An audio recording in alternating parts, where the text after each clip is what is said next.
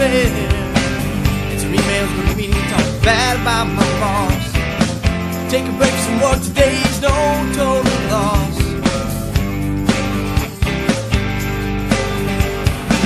Then it's out the bar where probably leave my car. It's another long day, very short life. It's another long day. The time to think things over. It's another long day, very short life. It's another long day. All right, welcome to the latest edition of the South Dakota Podcast and Blast. I'm your host, Chris Hull, and today I am in the palatial palace of my boss, my big boss, Secretary Kelly Hepler. Decided he was going to take an hour out of this beautiful 90-degree June 1st day and spend some time talking to me and talking to you about how Game Fish and Parks moves forward. Thanks for being here, boss. Hey, I'm happy to have you here. I know we are social distancing, in case people are listening. Right. You know, my office must be, 30, 40 yards long. Yeah, so at least basketball court, bowling alley. We have plenty of room in here to do this, but no, I'm happy to do it. It is a beautiful day out, Chris, and I really enjoy the blog, so I'm happy I'm actually getting to participate. Yeah, and it's more of me staying more than 6 feet away from you so you can't lean over and smack me upside the head when I say something dumb, because let's face it, I'm going to say something dumb. But again, thanks for being here, boss. Strange things, strange times. I mean, it had to, it hit all of us just kind of out of nowhere. And I know you're a people person. You lead by relationship. You lead by example. You lead by showing and just building those relationships. How have you handled it so far? It's interesting. I just got off an hour-long meeting with a bunch of people I saw down in Omaha, Nebraska, in the middle of March. We're all at a meeting there, and right after that, in fact, there's people a lot closer than you are right now that tested positive for COVID-19, and so we had to, go through and quarantine ourselves when we get back into the state. But it is real different. I live in a beautiful location out in Peoria Flats. We have a 100-degree view of the water. We have trees around us. It's kind of like paradise. But there's no real interaction. I spent a lot of time with Carol, which I really enjoy, and Marty, my dog, and and Marty. But it's hard, and so we come into the office here. I came in the office, every now and then, and there'd be like one or two of us. It's just like this weird situation. Or if you go somewhere and I wear a mask, you stare at you like, "What's wrong with you?" They don't do so much of that anymore. Or I saw somebody in the office here the other day, and I kind of unexpectedly come up to them. They jump back at me like I'm, like I'm poison. Right. And we are all very much social animals. That's how we're built. We like to interact and look people in the eye, and we learn to communicate now by Zoom and Microsoft Teams and all these other platforms out there. But it's hard, and you try to do some of the work we try to do. You can't really, even in looking at Zoom, you can't judge people what they're thinking. And so much when my interaction with people, I need to be able to look them in the eye and say, "What do you think?" Because I'm fully capable of going off the wrong direction. Even if you look me in the eye, I can do that. But I like at least to know that I'm going off in the wrong direction without me doing it wrong. So, but it's been good. I mean, staff's been incredible. It's bring out a lot of things. Neighbors are real good with each other. They help each other out. They'll shop for you and do different things. Like Walmart places, they'll shop and bring all that stuff out for you. So it's a different world. It's absolutely incredible to me how the world's changed. Right. And I don't think it's going to go back the way it was. And there's some lessons to be learned, and maybe this isn't the right blogcast. No, that was the next question that just popped into my head. That we need to, what we've seen across the country, because I'm interacting with a lot of different state directors, and we see it right here. We see a lot more people in our parks. A lot more people in our parks. It wasn't just because for a while we had a free, entrance to get in. I mean, there's people who want to be there. And even Custer State Park now, it's packed. And normally it'd be non-residents. It's residents in Custer State Park. And when I lived in the hills, we very seldom went there unless we had to, just because that's a tourist destination. You don't want to do that.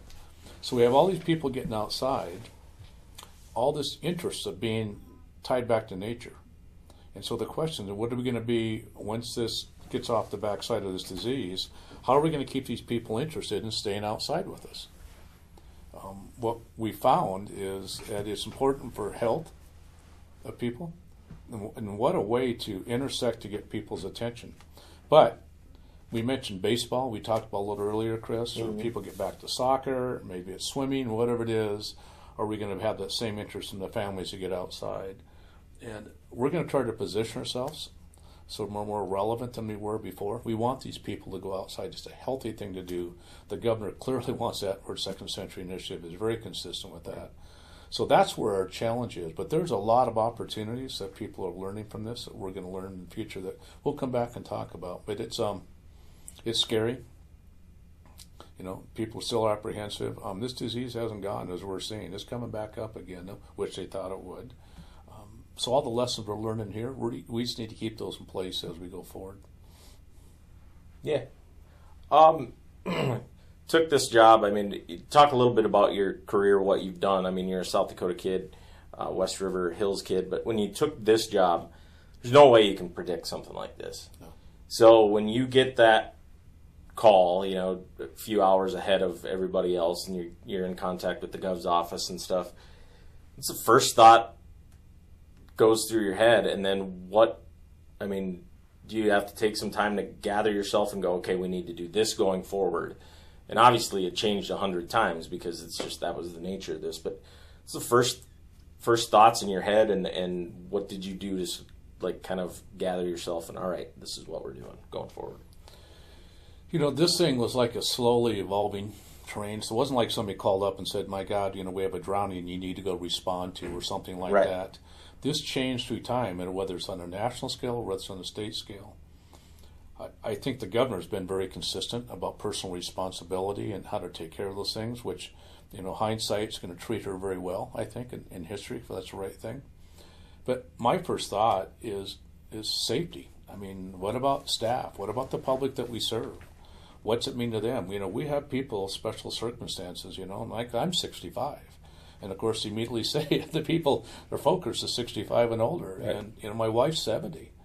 And so, you know, like I said this the other day on the town hall meeting, they asked me, what do you wake up 2 o'clock in the morning to think about?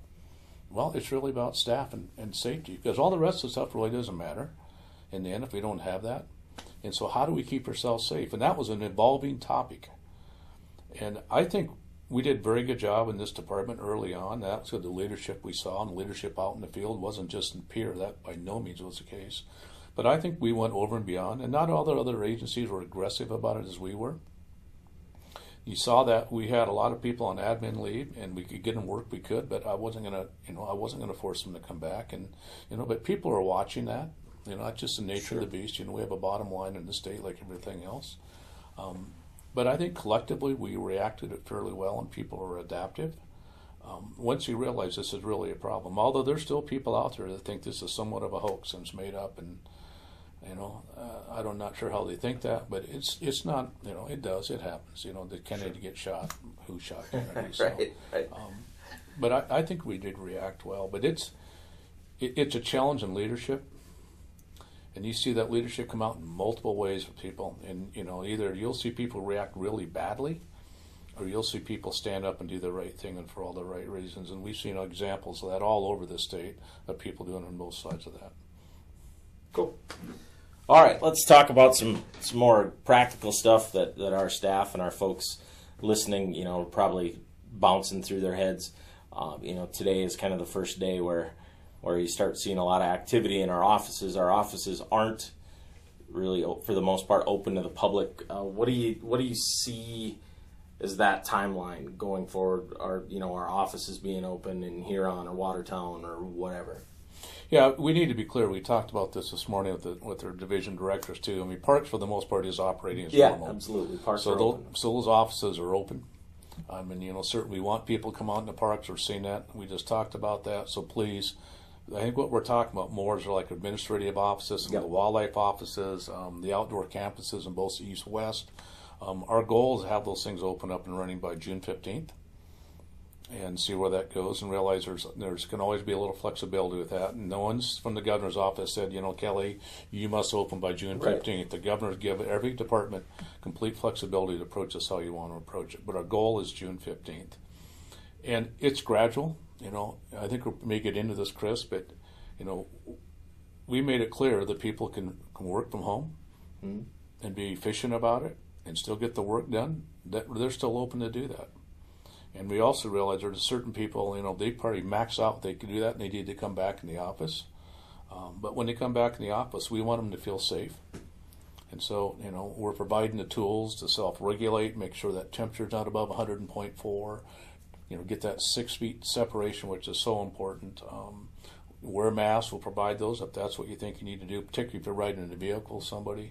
Wash constantly. My hands, are cracked constantly, or they smell like alcohol, Right. and, it's not Busch Light Right. alcohol either. It's real alcohol. Right.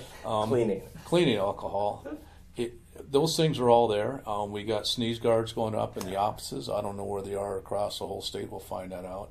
So we're putting things in place for people to feel safe. But even notwithstanding that, there's people who are still going to be concerned, whether maybe they have an elder parent living with them or something, or maybe they have asthma or something, that they have their own concerns, or maybe they recently had cancer, whatever it may be, and they're concerned about being that. Because we haven't peaked out yet. We've been incredibly fortunate in the state, but it's still out there. Right. And so we're doing everything we can do to make sure people are safe. But we'll see people trickling in. We're seeing here in the Foss building, Chris, I see each other once in a while. There may be 2, 3 of us here in the past. There's probably maybe, 15, 16 people. And, normally there'd be 50, 60. And I think that's going across, the whole state. But we want to get these visitor centers open, the visitor centers and parks are open, although they're pretty much self-policing. But certainly the outdoor campuses, we can get those up and running, open to the public by the 15th of June. I think that'd be fantastic. Cool.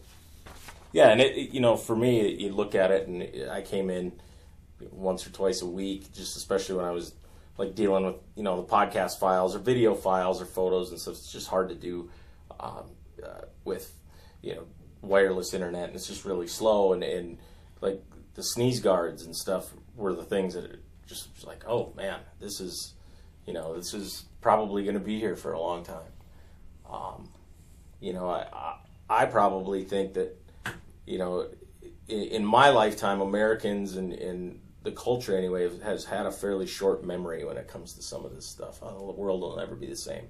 And, in certain circumstances it's not, but it's not always as high reaching, and I always tell, my friends and stuff who aren't from here and they want to come back, well, when we come back when you're ready, and I'll give you a handshake and a slap on the back. Well, I don't know, I think we'll get there, but this is something that it's hard to realize it from here, in the middle of the Middle West, in the middle of nowhere, where life changed, but we weren't stuck in a 2-bedroom apartment in New York with no vehicle and no freezer, no storage space, cold storage for food. I had half a beef and 2 deer in my freezer. I wasn't too worried about that kind of thing, but you start thinking about the people who were affected like that, and it's got to just it's got to get people just kind of turned around. They weren't able to go to their parks, they weren't able to go out and recreate and kind of recenter, and I think for me, and talking to people, that's one of the biggest things that, keeping those parks open and keeping fishing open and turkey hunting open and stuff, and saying, look, you can do this stuff locally, recreate locally. I think that made a big difference for a lot of people. So we had this conversation with the governor last week. I just said, imagine, Governor, if you would have followed suit like some other governors and shut the borders down, told people to truly quarantine and isolate both. And, and that's what, you saw the streets of New York City where there's basically tumbleweeds blowing down it, and everybody was in those apartments you just described. They couldn't get out. Right. Food security was a real problem. We've seen the people in line just to get food for their family for the day and the unemployment. But we gave the opportunity here for people to recreate. And there was a lot of pressure early on, in particular, to keep non-residents out of the state. Whether it's non-resident fishermen, whether it's non-residents using the parks, whether it's non-residents maybe going turkey hunting in the Black Hills. There was a lot of push, and that didn't happen. And I think in hindsight, that was absolutely the right call. And even when it was happening, I thought that was the right call. That wasn't going to slow this disease down, and the governor knew that. And she was correct. But at the same time, you see these people who were really isolated, like say in Chicago. Then you saw like a week ago in the Lake of the Ozarks. They just felt like it's been 2 months and I just can't stand it anymore. We're gonna go and we're gonna see each other and we're gonna party. Well, as it turns out now, somebody was positive that was part of that group. Of course. And so now those people are going to have to go back, and they're going to have to self quarantine as long as to follow that thing up again. But we saw this urge to get out and just socialize. But I mean, seeing some of these bars, whether it's in Madison or in Atlanta, I mean, they're side by side, like nothing's changed. Mm-hmm. And the incidence of this disease is going up in those locations again. But that's just perfect environment. The disease loves that. This virus loves that. But for the most part here in this, I mean, yeah, we're already self-isolated, most people. A lot of people work on ranches. I mean, you don't get more self-isolated than if you're a farmer or a rancher for the most part. Right. That's how you spend your whole life. Right. But this is a disease, caused virus, and it's not going to go away. So the certain things we're learning here, we better take with us. I agree. You talked about, being able to work remotely and versus coming in the office. And we have, by nature, on the parks and on the wildlife side, people who do work out in the field, work remotely. Obviously, we weren't able to, let's say, spawn walleyes this year because it was going on right during kind of this whole holy smokes thing. And that is a group job. It's a lot of work. I mean, I know you've done it a lot more than I have, but I've done it enough to know it's a lot of work.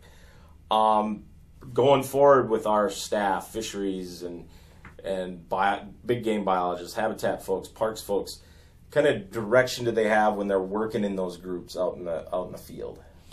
Well, it's the same direction as we have working in the office here. I mean, they still need to socially distance themselves. We realize that ideally if you could drive separately out to a site, that's what you want to do, or two people spread out and wear masks, as we put out in our policy. But they need to show the same type of restraint. And I know there are some people that somewhere there's a DOT crew that weren't social distancing, and someplace must have been fairly visible because there are a lot of people saw them. We heard about it, yeah. And a lot of people heard it, including BHR and DOT heard about it. I didn't ask Secretary Berkowitz about it, but so people are watching that. But just show good common sense. But there's a lot of work we do. I mean, that shouldn't necessarily be a problem. It's like in the parks. I mean, I've been in enough of the parks now that people are showing the right distance. I'm not saying maybe when they get when they get by themselves in the camping area, but our staff and the public, they seem to respect that, and they're leaving us alone and keeping that 6 feet distance from us. So I think it's possible, but there's certain things, like the walleye spawning, which that hurts not to take those eggs. It truly hurts, but that came right at the peak. Right. When we're going to be more conservative than not, and so if that means less fishing opportunity in the future to ensure somebody didn't get tested positive, we're willing to make that sacrifice. Right. And I think that was absolutely the right call to make, and I'd make it again the same way. Yeah, and we did talk to I had Bob Hanton, one of our fisheries biologists, and on a podcast earlier when we had a lot of frequently asked questions with Nick and I, and that question came up a lot. Geez, in 3 years we aren't going to have walleyes in Clear Lake or whatever. And, their answer was, if this was going to happen, this was probably one of the perfect years for northeast South Dakota, eastern South Dakota, because there's so many strong year classes of fish that there are a lot of places where we were probably would have put fish that would have just been fish food because there are some strong year classes. And I think you're seeing it, just from me being up there last weekend and hearing folks. There are a lot of people fishing. There are people fishing in spots where I've never seen them fish, and they're catching fish. And I think that's because, one, they're, trying to get back and do a little bit of normalcy and get out and get the families and stuff. And two, there's a lot of new water and a lot of fresh water up there, and there's a lot of fish. So, in regards to that, I think people will be surprised that years down the line. And I think, and you can correct me if I'm wrong, next year's spawning will have a very vested interest in making sure we got all hands on deck and if we can get those fish and get them raised. If Blue Dog Fishery or Hatchery doesn't end up in Blue Dog. You're just saying about, it is a blessing on one side to have the water up there and create a fishing opportunity, but on the other side it's not. I mean, it's historic, the level, at least in our measured time of where the water is, and it I'd rather have less fishing opportunity and have less water. Right. for a lot of different reasons, for ag community and just some of those other things. Right. But you're right, it's just there's some really good fishing right now, and you can see there's good fishing here along the Missouri. Yeah, oh, absolutely. I mean, there's people been doing really well. You're Amazing talking about right now. yourself, catching fish out along the dam, and so people are pleased right now, and I just can't imagine. We talked about it this morning with Emily Keel that what if this disease would have hit right in the middle of our winter? Right.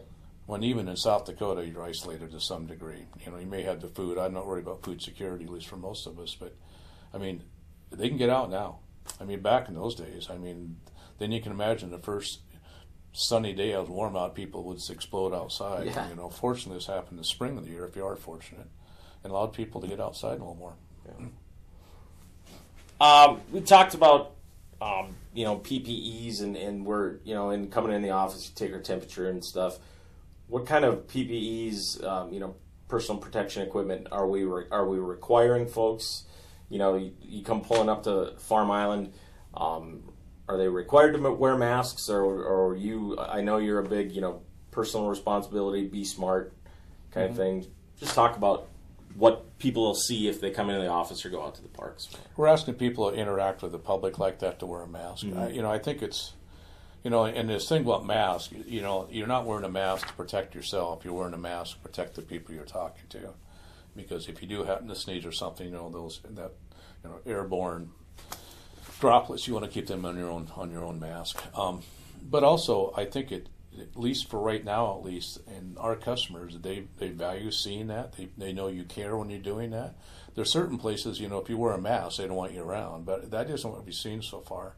So we're asking people to do that. Now, we're not asking somebody to wear a mask 8 hours a day. I mean, even if you go down like Farm Island someplace, they're really busy, but, it's if you add up the total amount of time to wearing a mask during the day, it isn't that much. But also, if you travel, as we talked about, Chris, in a vehicle, if you and I were traveling to Rapid City or somewhere together, then we wear a mask. I know you'd like to have me wear a gag.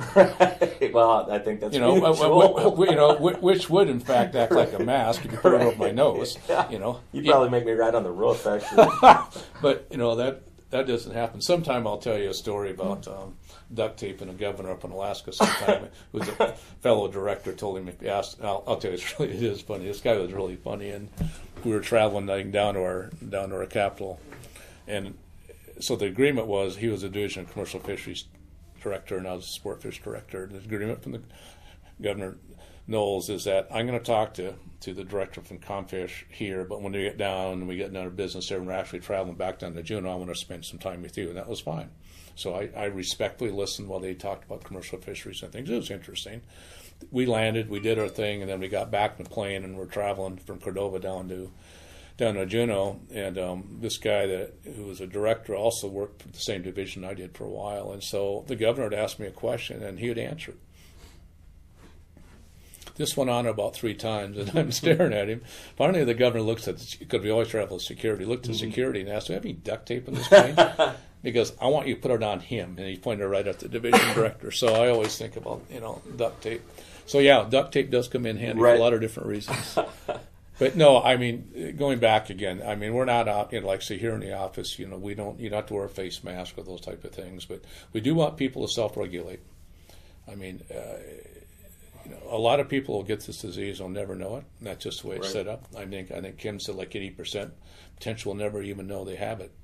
But seeing that elevated temperature is certainly one indication that it could be other reasons. You could have other things going on. But if you see 100.4, that's a problem. We don't want you coming back in the office. You need to contact your health provider and see what's going on. And so I self-regulate. I take my temperature orally. We went in today and we had one here, and it's a thermal operated one, which I'd never used before. Yeah. So I'm here early with Judy. I said, Judy, how's that work? And she goes, well, said my temperature's 80. So I'm thinking maybe we need to call up Sean, who used to work for us. I'm thinking this isn't good. And I'm thinking that isn't good. So I take it, mine's like 87 or 88. Somebody else, Dennis, comes in, it's around 88. And I'm going, what in the world? Because I just took mine this morning. Yeah. Well, then Andy shows back up who puts these out. And Andy goes, oh, you didn't have it in the right setting. And so we put it on the right setting, and it does fine. But the point is, it's a very useful tool. And it gives, hopefully, people around here and in the other offices, anybody's listening, and us, our public, if they're listening, a sense of security that we're taking this seriously. Mm-hmm. And we do man that, and, we want people, if that's the way, stay home. It's no different than a common cold. This is a lot worse. Right.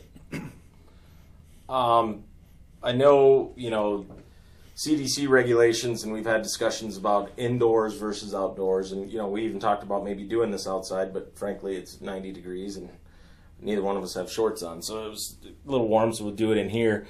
Thinking about the nature of our businesses, especially our education folks, it was interesting. Our education folks are certainly people. Oh, yeah. That's what trips their trigger and floats their boat, and I think nobody gets a kick out of their job more than some of our outdoor campus folks and our naturalists in the parks and people like Maggie and Tanaya, delivering that how-to programming to get people outside more. And I think they've done an unbelievable job with the videos and stuff that they're doing. I think I helped edit 50 of them, and they're on our YouTube channel, and they're posting more every day onto their Facebook channels and stuff. But I think, they want to get back to face-to-face and not necessarily, hands-on, I'm over the top of you, touching you stuff, but some of that construction, instructional and construction stuff. What are you thinking about holding like those in-person educational programs again and class sizes? I mean, obviously, we're going to have some that heightened sanitation and social distancing and mask requirements and some of that stuff. What's your thoughts on that kind of programming, delivering that, which is a big part of what we do, and I think some people overlook it. Well, it's a huge part of what we do, and this is one of the more exciting times. I love Maggie Lindsay because she was a little hesitant about making some of those videos, and I mean, she was a rock star. Right. I mean, and they're very well done. I learned a bunch of stuff I didn't know, listening to some of those, so I appreciate that with Maggie. So following CDC guidelines, we're still trying to keep those gatherings under 10, 10 or under, and try to do social distancing. Yeah, and the concern, when you're outside, whether it's 90 outside or whatever, is a lot less than if you're in a confined space. That's really where most people are concerned, is in a confined space. And, if you're in a confined space for more than 50 minutes, more like kind of like we are now, we're keeping social distancing, those rise up. If you're outside, it's a little bit different. It's not like somebody can pass you in a grocery store and, it's not like you got a tick on you or something, right, unless you sneeze right in your face, heaven forbid. But people are over concerned about that. So I think there's room for some of those. And, I haven't talked to Scott Simpson in the Parks Division, but, I'm not sure if they're starting to do some of those or not. But there's room for some of that to happen. Just keep those small groups, under 10. And, then you can still satisfy, kind of the professional urge to do that, as well as, the public need to meet those programs. Yeah. And I think, like I said, they did do a great job on those videos. And I had a lot of meetings with them, a lot of gnashing of teeth and concern about, I don't like the way it looks, and I don't like the way I look on camera. And I said, that's all of us. And, just keep it a steady camera so it doesn't look like Blair Witch, and give good audio. Every one of you have your own personalities. And they did that, and it's shown. And I've got a kick out of watching them and helping them edit. And, I learned how to cast a fly rod in the last week by helping film some of those videos. So,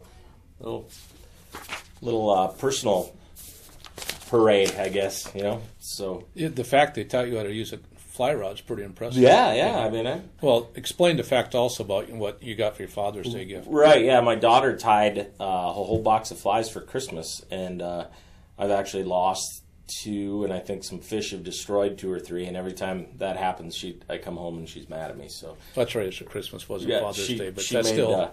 Yeah, that was a really cool gift, and she made me some Clouser minnows yesterday because I lost one to a pike, and one just got wore out. We caught so many smallmouth on it. So, yeah, that's cool stuff. And she learned, actually, she was right there helping film, and she learned how to do it too. And we even had my wife casting a little bit the other day too. So I don't know if we'll be fly fishermen, but it's a heck of a lot of fun. So, what about our NGOs and our public groups, whether it's Fly Fishers of the Black Hills or Pheasants Forever, Mule Deer Foundation, Delta Waterfowl, Ducks Unlimited.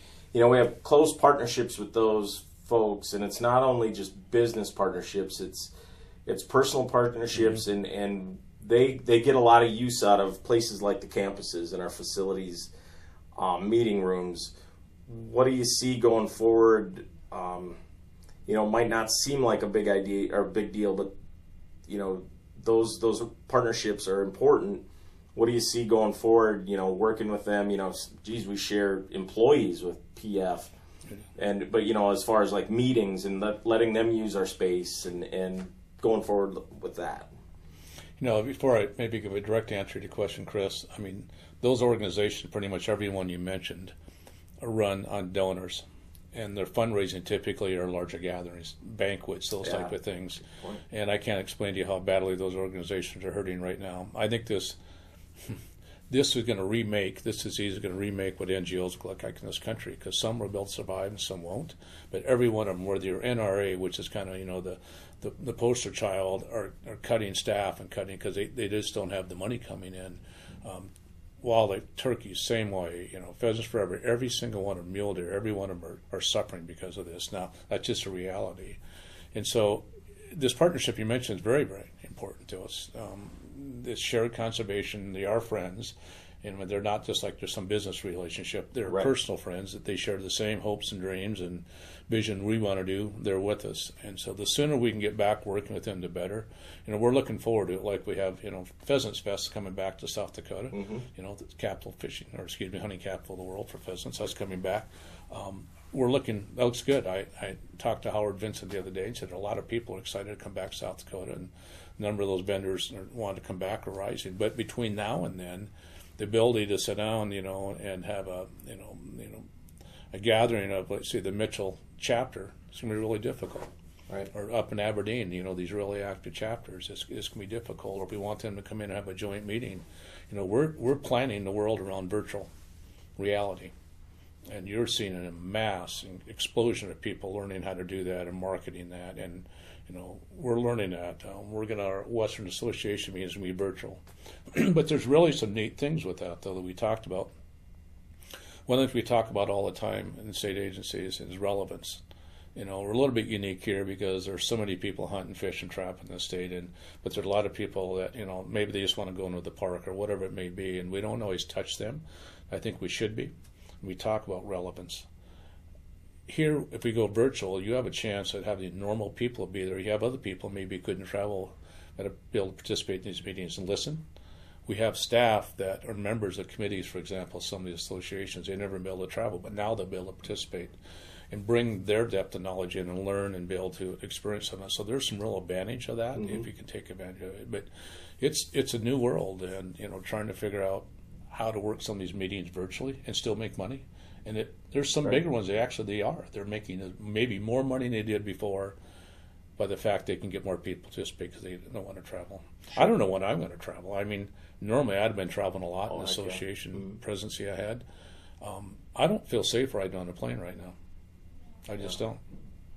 And, you know, and there's people who've been infected riding on these planes, and so I don't know when that's going to happen happen around here. But as soon as we can start opening these larger spaces and get people into it, then we'll be able to. You know, you can scatter people out. If you're outside, it'd be a little bit easier, as you mentioned. You know, if we're all meeting outside in 90-degree heat. Right. You know, summer has hit South Dakota, it appears. But I'm not sure when that's going to happen. Good transition here. Let's talk about the commission a little bit. You know, the commission, we've done a couple of the virtual meetings, basically based on call-in, and I think they've been effective. But I think there's also a push and you know, for the right, and it's right to go to more of a Zoom meeting where people can look and watch and see those face-to-face kind of things. How long do you think? You know, I know this week's commission meeting is going to be a Zoom meeting, and you can call in, and you can listen on the South Dakota network. What do you think, you know, going down the line, commission meeting in person? You know, I think there's a certain, you know, we're talking hybrid meetings is kind of what we're doing on a national scale as well as here. I think there's a certain advantage to have those commissioners even socially spread to be able to look at each other and get a sense, you know, what they're seeing, what they're thinking. You know, I think it'll help that way. You know, I'm hoping we'll get to some kind of a hybrid where maybe the commissioners can be together, you know, and then maybe staff can, you know, call in where necessary. But the other thing, we just talked about it, the fact that you can actually Zoom in now or even participate over phone and phone in, you know, we gain more people to testify than we would have in the past. And so that you don't have to travel to here, or maybe I'm in the Black Hills. I don't want to travel all the way over to Brookings to testify. Now we're going to set this up. You can't go backwards with public participation, and we shouldn't, and we're going to be able to do some of that. I don't know, I enjoy, be able to look a commissioner in the face, and then if I see there's concerns, it gives me a chance to talk to them or more than one of them. But certainly we don't have to worry about getting more than 4 commissioners together at one time right now, so that's not a problem. Right. But yeah, we'll do a virtual one on Thursday, and this one be Zoom, as you mentioned, Chris, and this is where we're gonna be sharing that screen to people who or Zoom text. We're gonna be sharing that screen, so we'll be showing a presentation to those commissioners. Of course, there's limitations. There's broadband speed. We get it right here in this building. I saw it earlier today. I mean, we had a Zoom meeting, and people 20 yards down the hall was breaking up. Right. And so that happens, and you get out some of these areas. One of our commissioners is out in western South Dakota Union, and I don't want to get a broadband speed. I think the governor and the legislature are doing a wonderful job getting more of that out there, but we're still getting it out there, and so it's limited by that. But I think we're going to see more and more of it going that way. But I still think we need that hybrid if possible. Yeah, and I think initially, even when we went to South Dakota Network and there's some gnashing of teeth that, that's the step that the governor wants us to take, Governor Dugard, and that's a step, to allow for more participation, and certainly for those hot button issues. We saw that peak, there would be hundreds of people listening. And I think it helps with, being open, more open and not honest, but more open and active government. But I also think it's for me, I'm like you, I'm person to person, and so listening to these commission meetings, I've missed 2 commission meetings in 15 years. Listening to them, it just doesn't. It's not the same for me, but partially it's because we've kind of truncated those meetings and just like we have this business we have to get done. It's deer tags, it's spring turkey or fall turkey or whatever.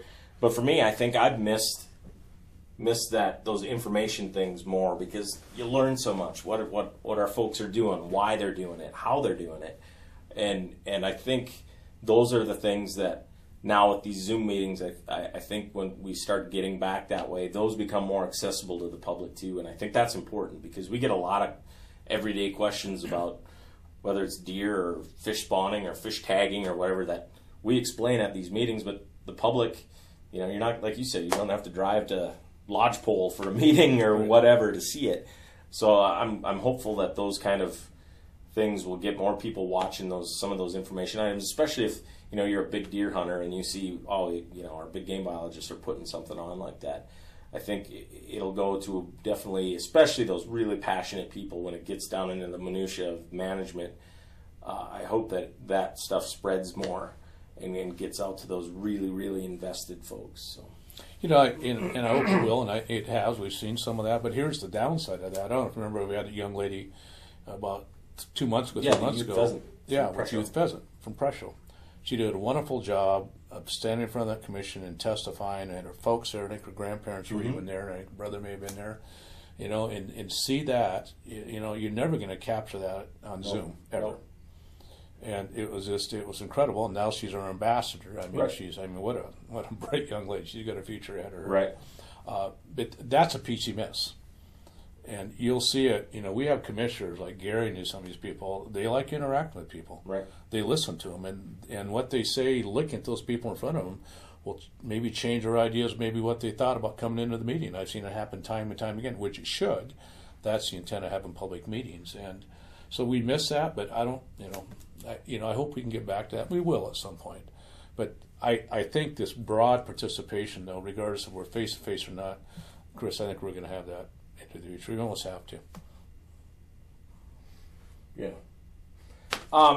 Let's just a couple of hard, like maybe off the path questions, and I'll let you get back to work.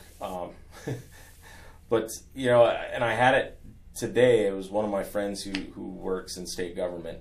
He's just like, it feels like we're going back to work. We've always talked about flattening the curve and flattening the curve and flattening the curve, and the peak of this is going to be in June, and now we're all going back to work. Why are we going back to work now? Aren't we still coming up to the peak of the curve? And what's the thought process in your brain, and even we've gotten the leadership from Secretary Mulsom Risen and of course the governor. What you consistently hear, with Kim, as she answered that question on podcast, or excuse me, the virtual town hall we had, is that, what they're looking at is the number of hospital beds they have to respond. Right. And we're way up. I remember those first numbers we thought we were going to see in the state. We're nowhere near what we thought we were going to see. Right. And the number of people hospitalized is rapidly falling, and it's not increasing. I think we probably come real close to reaching our peak. So that was the thought, and this idea of the responsible behavior that people have shown, and that social distancing, it truly has flattened that curve out. And so, by people coming back to work in the show, and if they're good about what they're doing, and people who work around are good about what they're doing, it's not gonna increase that disease. It is what it is out there right now. Right. It's not trying to be pragmatic about it, but that's not going to stop that disease one way or the other. It's going to work its course through. Mm-hmm. And that's really, I think, what Kim said, and Yep. and that's what the health officials say. Sure. So I think we're in a good spot. Yeah, I agree. I think that's the the flattening the curve thing. Is just that you don't want that big drastic peak, and that it's easy to forget that when you're cooped up at home too. And then all of a sudden, I got to go back to work. Well, it's time to come out of the shell a little bit and get back to a little normalcy. We talked about our campgrounds and our state parks and people using them and people not only finding some normalcy and getting out and recreating and being outside and doing those things with their family members and stuff. But I think we also had some requests, and I know my brother owns some cabins way up in northern Minnesota, and he got a request from somebody who was sick. And said, look, your cabins are out in the middle of nowhere, and they are. And some of our cabins are out in the middle of nowhere. I'm sick. I want to use one of your cabins for 2 months. What do we have in place if we find out, like maybe they didn't know it, but they were camping, and all of a sudden they get sick in their camper, or they get sick in one of our cabins, and it's COVID. What's in your brain work through that kind of those steps and what just to alleviate some worry, I guess, if nothing else. Well, first of all, if they know they're positive, and if they want to come isolate, if they want to come quarantine, in a state facility, public facility, that's in violation of both of those. Right. And that's poor judgment, and that's not what you should be doing. That means you don't really care about your human man around you, but they shouldn't do that. Well, let's just say the situation, like we said, a lot of people don't know, and all of a sudden, we were at some place and, we find out that we were positive. What happens is that person, then, member of the public or even, a member of the staff, they will then get a phone call from Department of Public Health. They'll go through and they'll interview them, and they'll decide the severity and how many people, how many contacts you had, whether it's a threat to more of a general population or not.'They'll make those kind of calls. Then based on what Department of Public Health has to say, then we'll go back through and take reaction.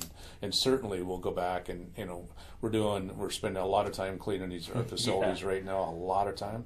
That'll really be deep clean at that point, definitely. And make sure there's just no possibility some inadvertently to be able to get COVID-19 based on that. But the main thing is they're going to get interviewed. Then, that person, that professional, then will make a decision, what do we need to do as far as the next step? Sure. Kind of off the script here, but I'm talking about parks, and one of the things was we didn't have any seasonals. We put them all on admin. Coming off a tough year for parks last year, not only visitation wise because we had some hinky weather and we had a lot of water issues, but maintenance issues. And now we're working on not half staff, but pretty darn close, because we rely on volunteers, we rely on park hosts, we rely on seasonals. I think if people go out there right now, you aren't really going to notice that. There'll be some projects that maybe aren't as far along as they are, but our parks are in really, really good shape, and they've been done on a short staff. So I think that's important for folks to just kind of, if you go out there and you see somebody out there, working their tails off, give them a honk and a wave and a thumbs up. I know Scott was worried about, Director Simpson was worried about that. We're working on part staff, half staff. So, there's a lot of heroes, like I said, in leadership comes out in this response to this disease are the obvious ones, those first responders. You know, I was listening to another one early on, and the guy's like 21, 22 years old, and he's an ambulance driver. The number of bodies are picking up, and just say 21 years old, he's going through that. That's going to stay with him, you know, his whole life. And those are more obvious ones, you know. But you know, the people serving us food, the people driving the vehicles here, you know, Right. those farmers provided that food into the food chain, you know. In parks, you know, that staff is incredibly dedicated. I mean, we all recognize the importance of keeping people outside. You know, like you said, there's just no place to go. We want them outside. It's Right. good for them. They went out and they did that. And I'm not saying they're all comfortable doing it either, but they recognize that's something that was important to do. Then on top of that, we had this whole concern around the budget, as you mentioned, exposure of more people kind of going through this. So, you know, it was a, you know, informed decision not to bring some of these people back. And so then, yeah, you have a lot of people doing jobs they normally wouldn't do to make this thing work. Right. And if you go into the park, it's fairly seamless if you're not behind the scenes. Mm-hmm. But behind the scenes, there's an incredible amount of dedication work they have to put this thing together and trying to be safe, provide that safe opportunity for the public. So my hats off to them. You know, they are our heroes trying to make this happen. And you saw this thing, you know, with the conservation officers, our park rangers. I can just kind of go down the list. There's just a lot of people out there who've gone way out beyond what they should and need to at times. But it was very, very, you know, if they have my sincere appreciation, hopefully the public's sincere appreciation for doing that. Oh, we'll get wrapped up. What did I miss?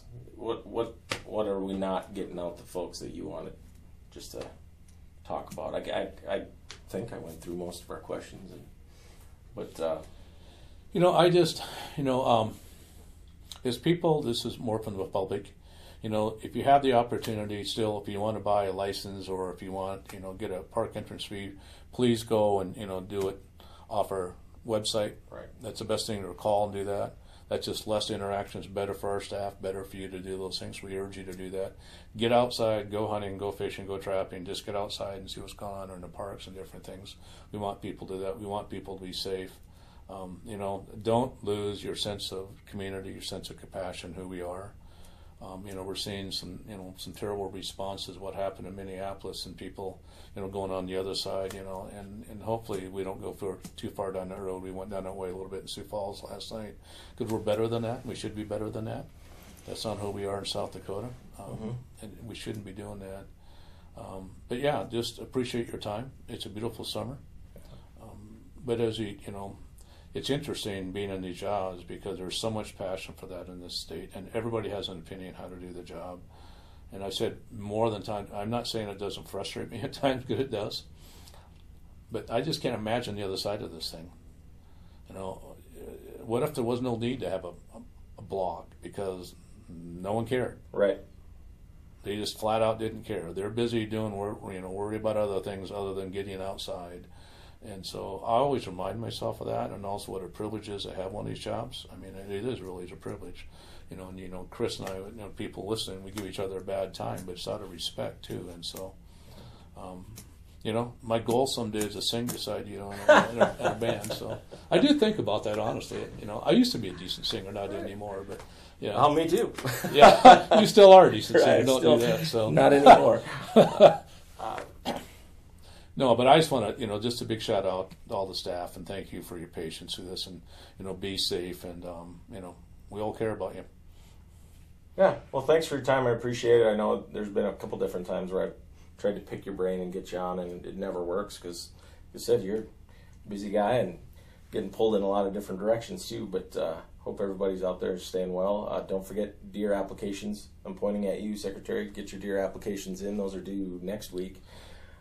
So get those in and hunt for habitat. We've got a lot of other stuff. There's the AIS issues going on, you know, that we've got to make sure we're getting the word out on some of that stuff. And last week was the first week where I was like, okay, we are getting back to normal because now the tidal wave of work and summer messaging and everything else is coming along. And, you know, those deer apps, that's a big deal. No matter what we do, we always get folks, I missed the deer application, you know. I didn't get your email. Well, I sent 20 of them, so...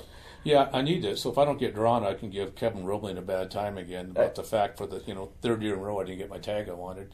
I would go. This would be my third year if I don't get a tag, but it's part of it. I've got a young kid that's that's kind of got the deer fever and shot her first doe, so we'll be concentrating on that. Didn't get to go out turkey hunting. We both had licenses, but I didn't go either, and I missed it. I go with Maggie Lindsay. I really enjoy hunting with Maggie. right. So down in Tripp County, and it just never worked out. And plus, it seemed like the turkeys didn't, act like they normally would. It's warm early, and those toms got active early.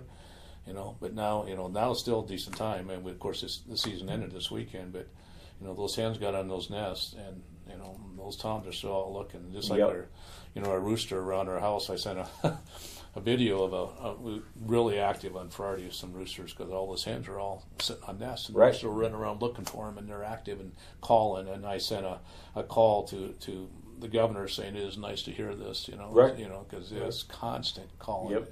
But that was out roaming around, that's for sure. We're not seeing any hens down at our place now either. It's all the roosters out looking around. It's looked like it's been a good year for pheasants. So far Mother Nature's been good as far as nesting, as far as bugs. And everything is coming together if it stays that way. But there's still another months, and we haven't seen all the twists that Mother Nature's going to give us yet, I'm sure. No kidding. But thanks again, boss, for your time. I appreciate it, and I'm sure you'll be yelling at me in the very near future about something I messed up. Probably, undoubtedly. That's the nature of the beast. Thanks, Chris. Take care. Thanks, boss. How can time fly and just pass by without saying hi to me? How can time fly and just pass by without saying bye to me? Yeah. So that's this week's episode of the South Dakota Game Fishing Parks Podcast and Blast. Pretty interesting look into the thought process of a Game Fishing Parks State Department Secretary. Not exactly what I thought. I had, some questions coming in and stuff, and it's always interesting to talk to Kelly. I get a chance to talk to him quite a bit. Pretty introspective guy, and interesting thing is he is very much a people person and a kind of in-person person. So it was interesting to hear those thoughts. I hope you liked it. This weekend, National Fishing and Boating Week. Here in South Dakota, we don't really need an excuse, I guess, or a reason to go out and fish and boat, especially right now. I mean, we've got great weather.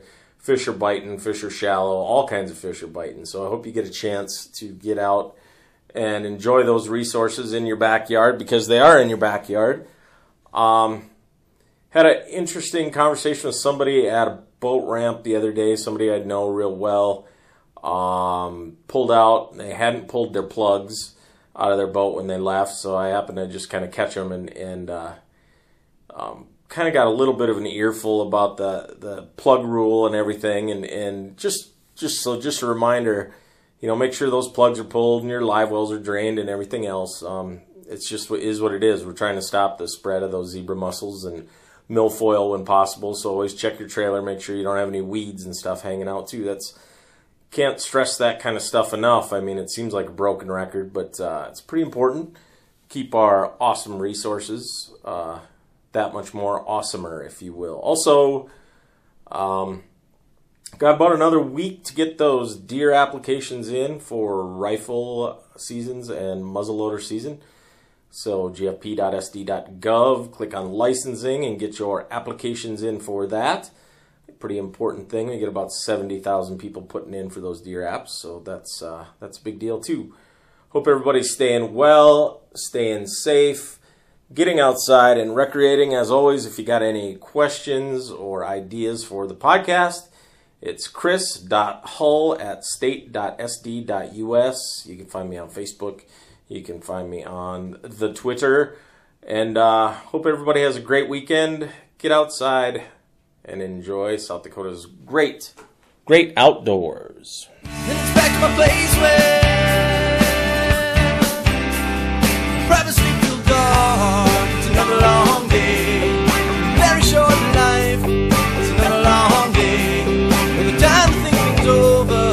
It's another long day, very short life. It's another long day.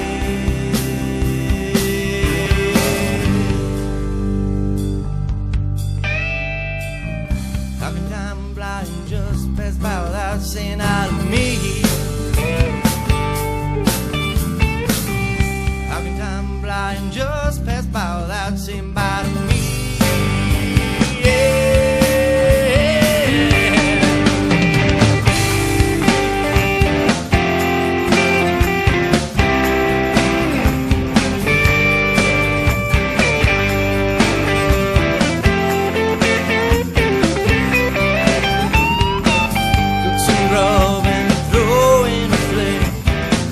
grab the guitar, my favorite bit, write some music, some words, then call it a song. Too bad it was just too short.